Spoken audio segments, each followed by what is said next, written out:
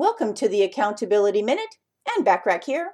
Today we're talking about tip number 3 for helping you to maintain work-life balance, which is to establish a home office. If you struggle with traveling to and from your office away from home, save time and get even more done by establishing a home office. Well, there's a word of caution here though.